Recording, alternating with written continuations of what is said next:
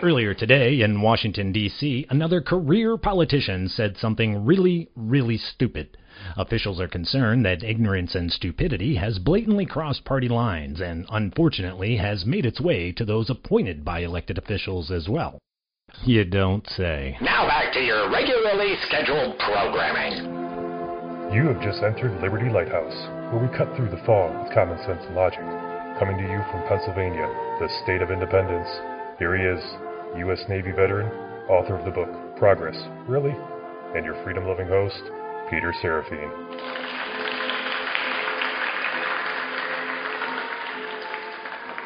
Welcome to Liberty Lighthouse. I am the keeper of the Liberty Lighthouse, your beacon of common sense, your wiki, if you will, Peter Serafine. I urge you to join this conversation by calling 64 My Rights, that's 646-974-4487, and go to liberty-lighthouse.com, sign up to be a member. Now, let's start the show. Today we're going to talk about the Communist Manifesto. I recently reread the book, and be honest, it shocked me a little bit just how much of the Communist Manifesto plan has already been implemented in the United States. But first, I have a tyranny alert for you. This is not a drill. This is not a drill. General quarters. All hands man your battle station. The Commonwealth of Virginia has introduced Senate Bill 64. SB 64 in Virginia would make it illegal to teach any form of martial arts or any form of self-defense. It would turn it into a Class 5 felony.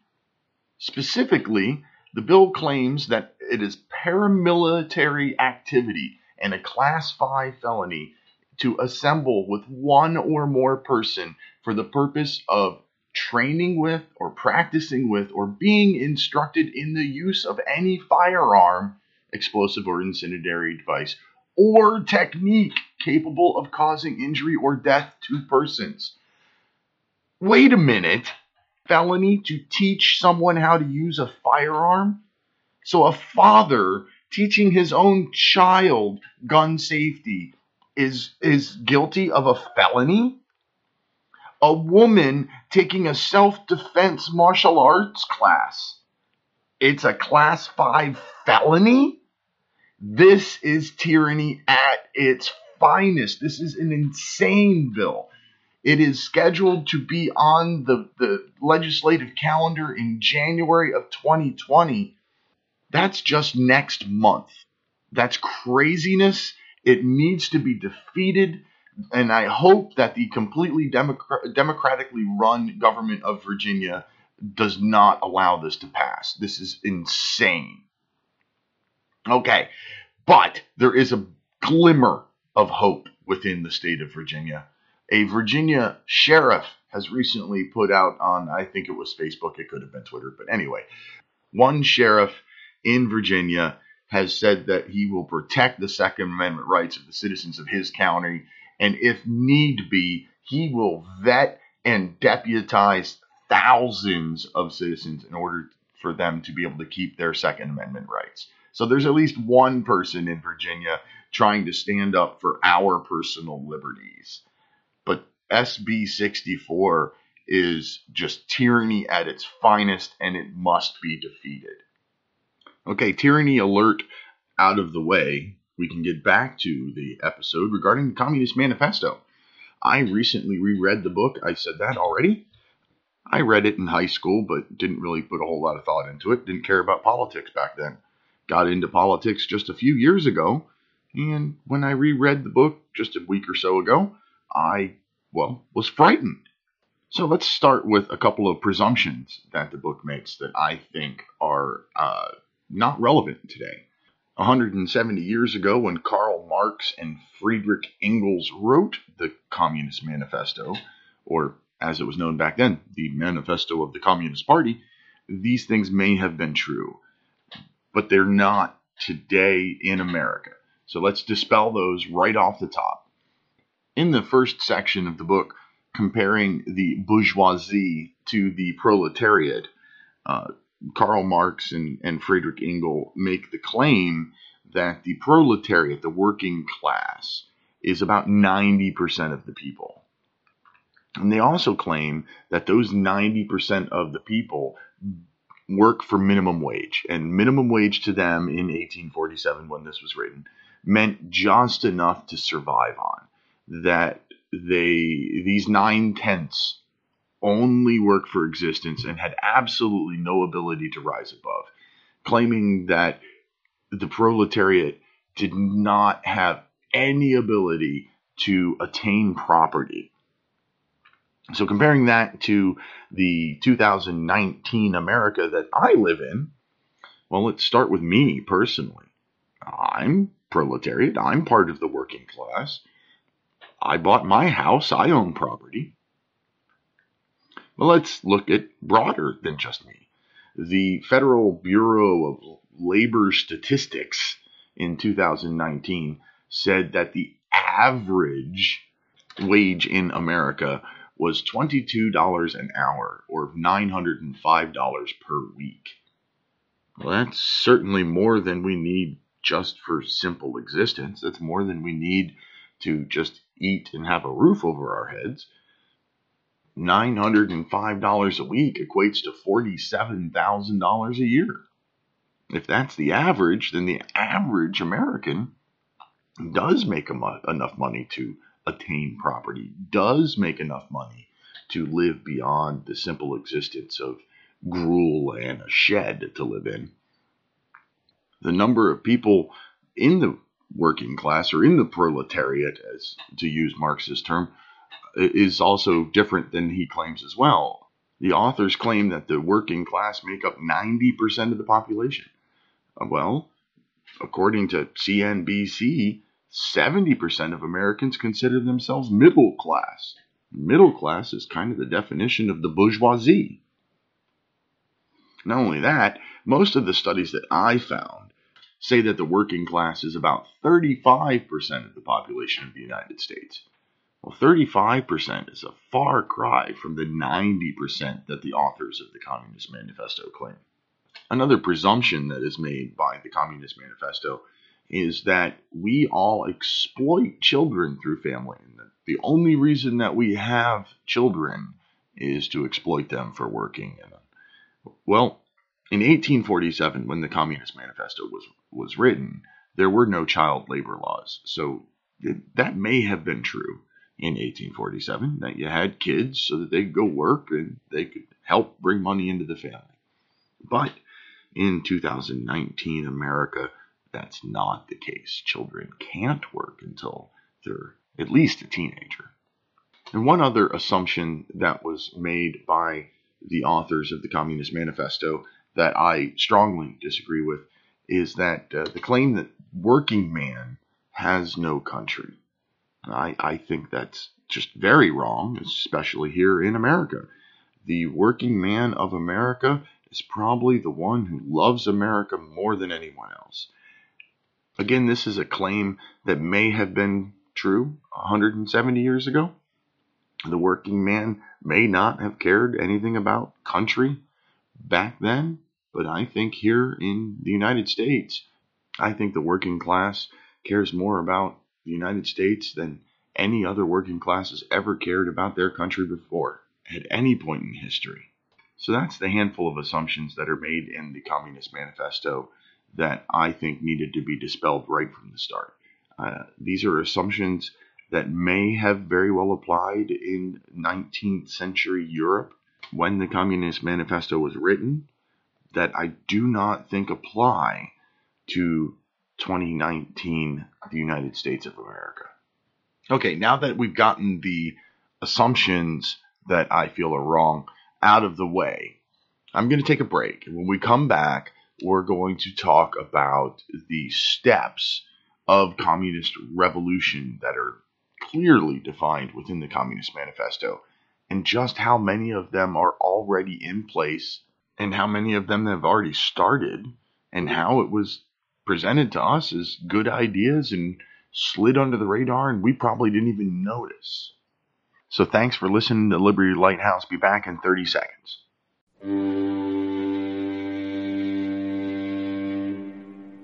Okay, now it's time to talk about the 10 steps listed in the Communist Manifesto as the 10 steps for communist takeover.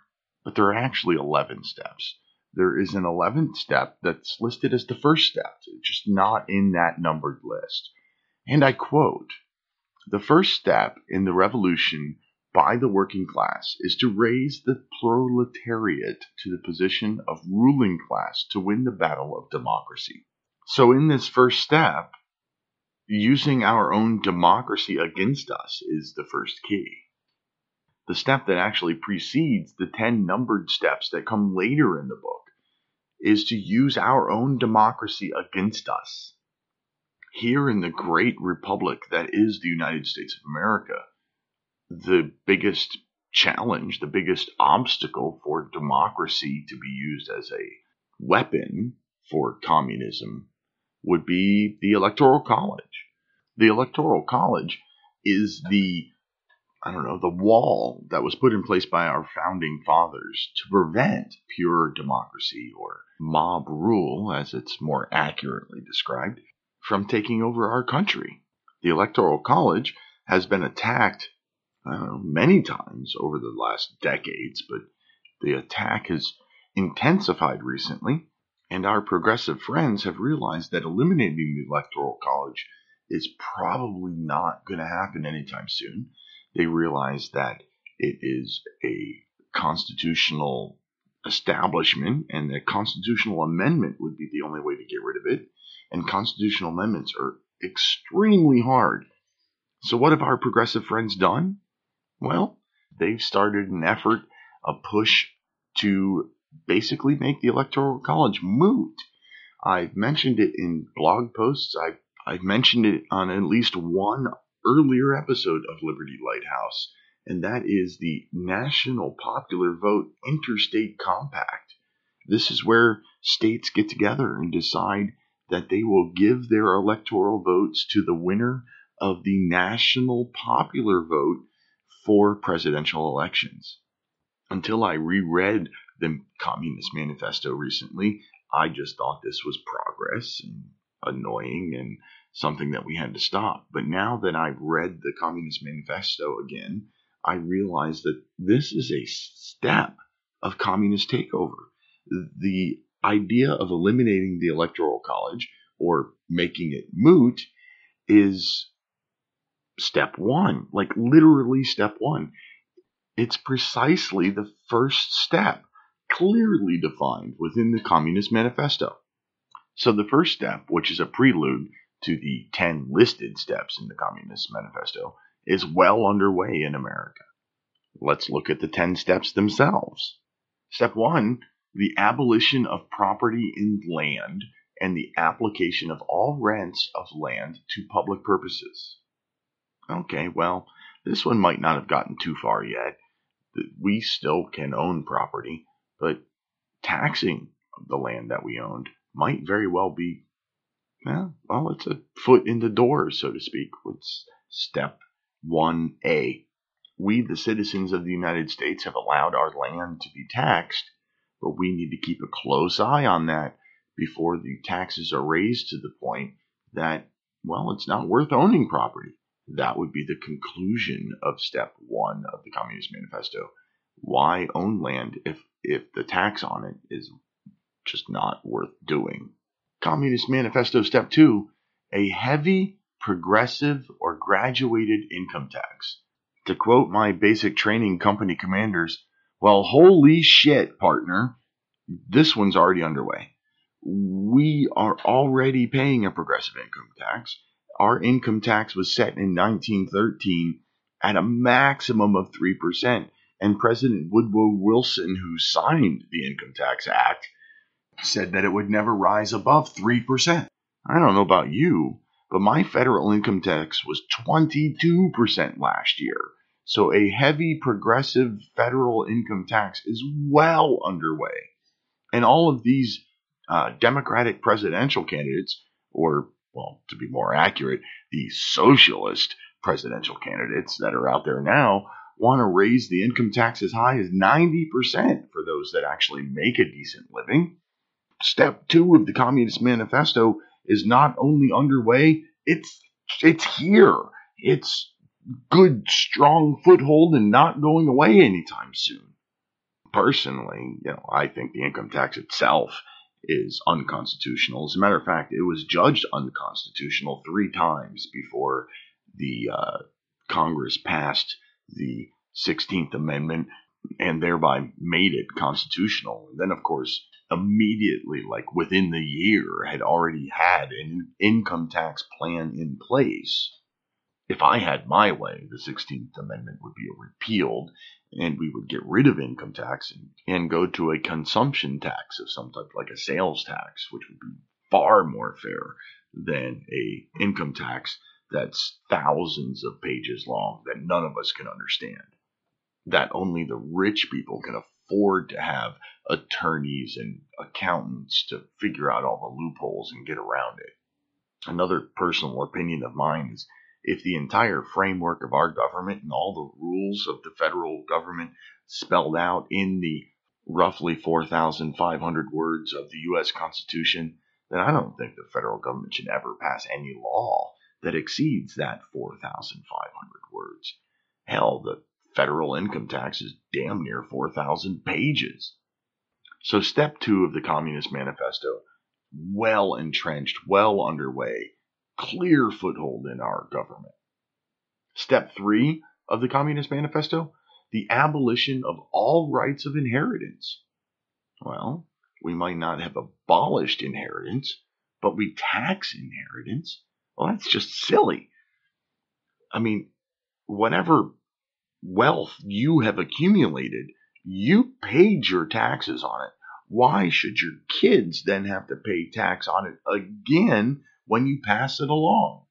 This is another one of the steps of the communist takeover that we need to keep a close eye on, because if they keep raising that inheritance tax, then we could mark step 3 of the communist takeover as being well underway and implemented as well.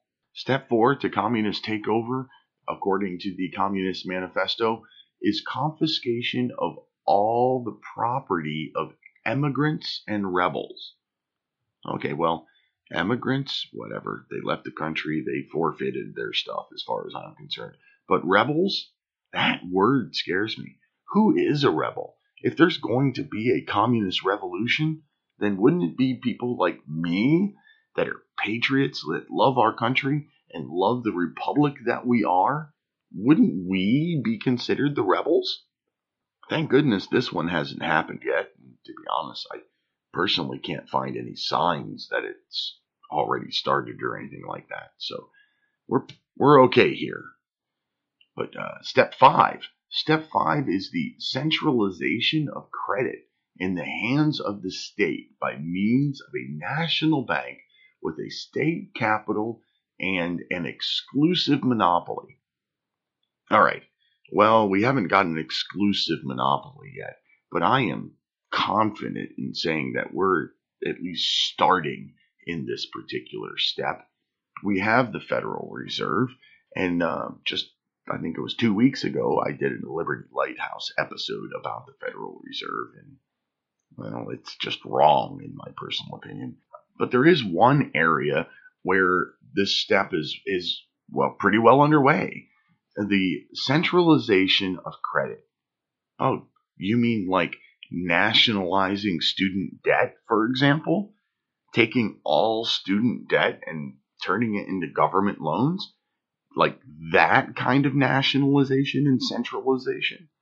Well, that happened. And if you check your history books, the nationalization of student debt pretty closely correlates to the cost of college becoming absolutely absurd as well. So I would put step 5 of the communist revolution as underway. Is it complete? No. Have our friends in Washington begun to make inroads into step 5? Well, they certainly have. Step 6 of communist takeover, according to the Communist Manifesto, is the centralization of communication and transportation into the hands of the state. Well, has the U.S. federal government been able to centralize all communication and transportation? No, not really. But my God, they're trying on this one. They have created tons of agencies to do everything they can to regulate these industries out of existence. They've created the FAA, the TSA, the FCC, the FTA, the DOT, the NTIA, the NHSA, and who knows how many other agencies that regulate every form of communication that we have in our country and regulate every form of transportation that we have in our country. So they may not have taken over these industries yet, but they're doing their darndest to try. Step 7 of the communist takeover is, well, I think it has a lot to do with the big push for the, save the environment, the climate change argument in the world. Step 7 says, extension of factories and instruments of production owned by the state, the bringing into cultivation of wastelands, and the improvement of the soil generally in accordance with a common plan. Now, that seems like a lot, and quite honestly, it confuses me a little bit, but the improvement of the soil generally in accordance with a common plan, that part, that little bit of step 7 rings within me pretty clear with the climate change argument. I can't say that there's been any progress in this particular area. Let me know what you think. Call the 64 My Rights number if you think that there's been progress in step 7 that I don't see. But step 8 is equal liability of all to work. Establishment of industrial armies, especially for agriculture. Well, equal liability of all to work, I think, is a good thing. I'd like to see everybody out there working, but I don't think that's what they mean in this particular step of the Communist Manifesto. Step 9, combination of agriculture with manufacturing industries. Gradual abolition of all of the distinction between town and country by a more equitable distribution of the populace over the country. Now, pay attention to that second part, that middle section of step 9, if you will, just for a moment. The gradual abolition of the distinction between town and country. Well, our country has been working on abolishing the distinction between town and country for decades. Every time our federal government oversteps, every time our federal government ignores the 10th Amendment and acts on anything that is not one of the specific enumerated powers of the U.S. Constitution reserved for the federal government, they overstep and they begin to abolish the distinction between state and country and abolish the distinction between town and country. We are more and more becoming a nation of one governance rather than 50 sovereign states, which we are supposed to be, which we were designed to be. There are 30 or so specific powers in the Constitution that were given to the federal government, and absolutely everything else was supposed to be for the state and local governments to deal with. And our federal government stomps all over that all of the time. And every time they do, it is part of step 9 of the Communist Manifesto, trying to abolish those distinctions between state and country, between town and country. Whether it's intentional or not, our government is actively working on step 9 of the communist takeover. And that brings us to step 10. And step 10, oh my God, we did this a long time ago, and I don't think anybody thought of it as part of the communist takeover. Step 10 says, free education for all children in public schools, abolition of children's factory labor in its present form, and combination of education with industrial production. Okay, first off, let's talk about the labor part, abolishing child labor in its present form. Its present form being 1847, when the Communist Manifesto was written. That's probably a good thing, I can't argue there. Let's not have children in factories. So the Communist Manifesto at least got one little tiny thing right. But the rest of that particular step, the free education by the state, free education for all children in public schools. We've had public schools in America for a really long time. But if we look at them now compared to what they were when they started, our public schools have somehow become part of the progressive movement. The education that our children get today is not the completely unbiased, this is history. What they get now leans heavily to the left in our public schools. This is probably why it was one of the steps of the communist takeover to begin with. Look at the young people today. How many of our young people think that socialism is a good idea, admire Karl Marx, wear t-shirts of Che Guevara? This is not because they're revolutionary. This is because they think capitalism is bad and socialism and or communism is good. They certainly didn't get these ideas at home. They got these ideas in the public school that was paid for by your tax dollars and that was called for by Karl Marx in 1847 in the Communist Manifesto.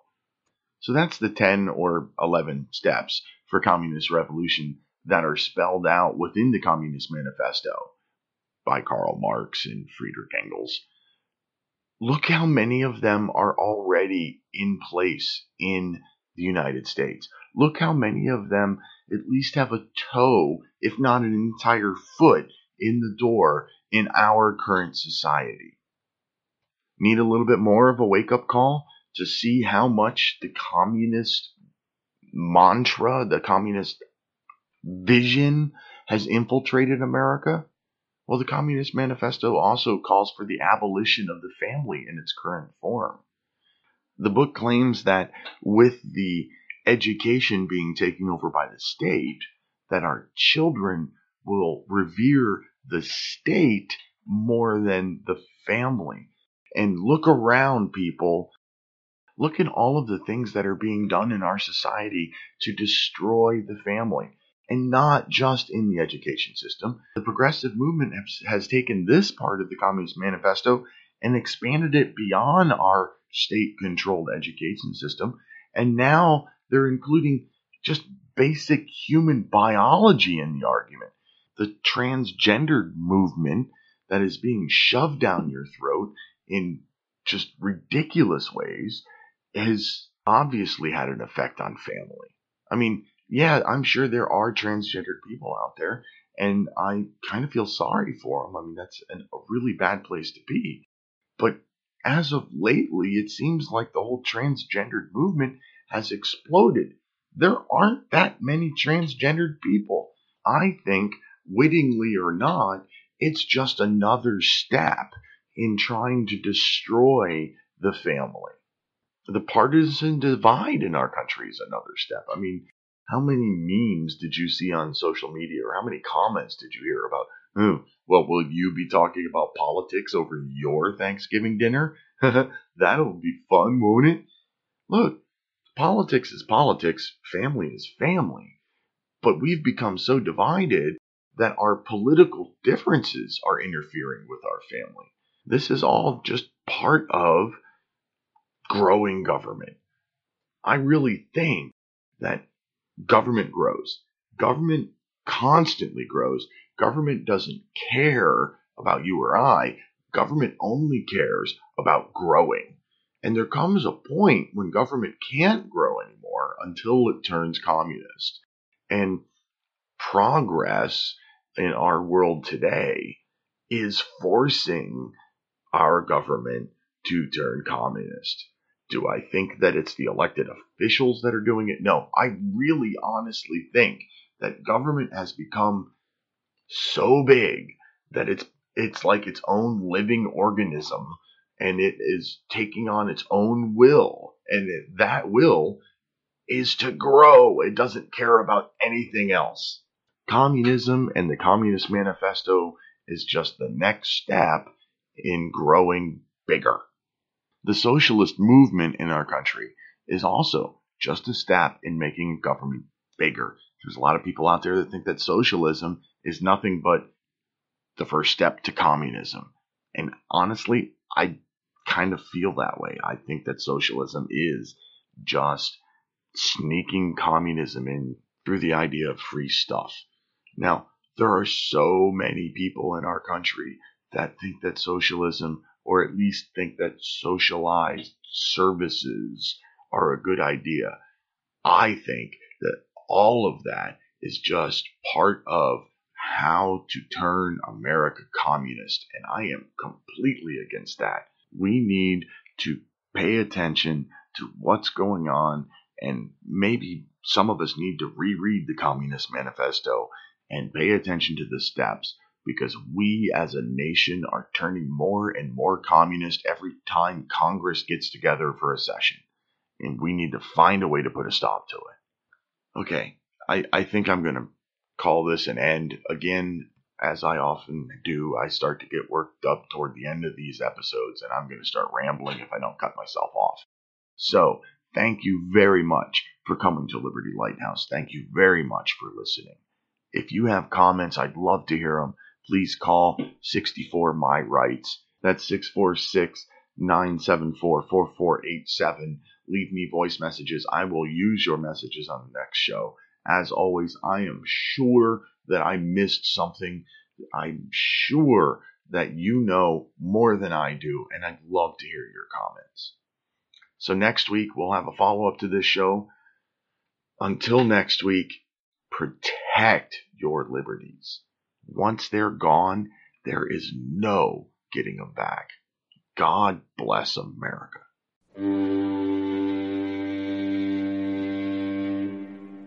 Are you fed up with progressive society? I'm Peter Serafine, and my frustration led me to write a short book titled Progress? Really? Progress, really, is about the past, current, and future state of American culture, government, and social standing.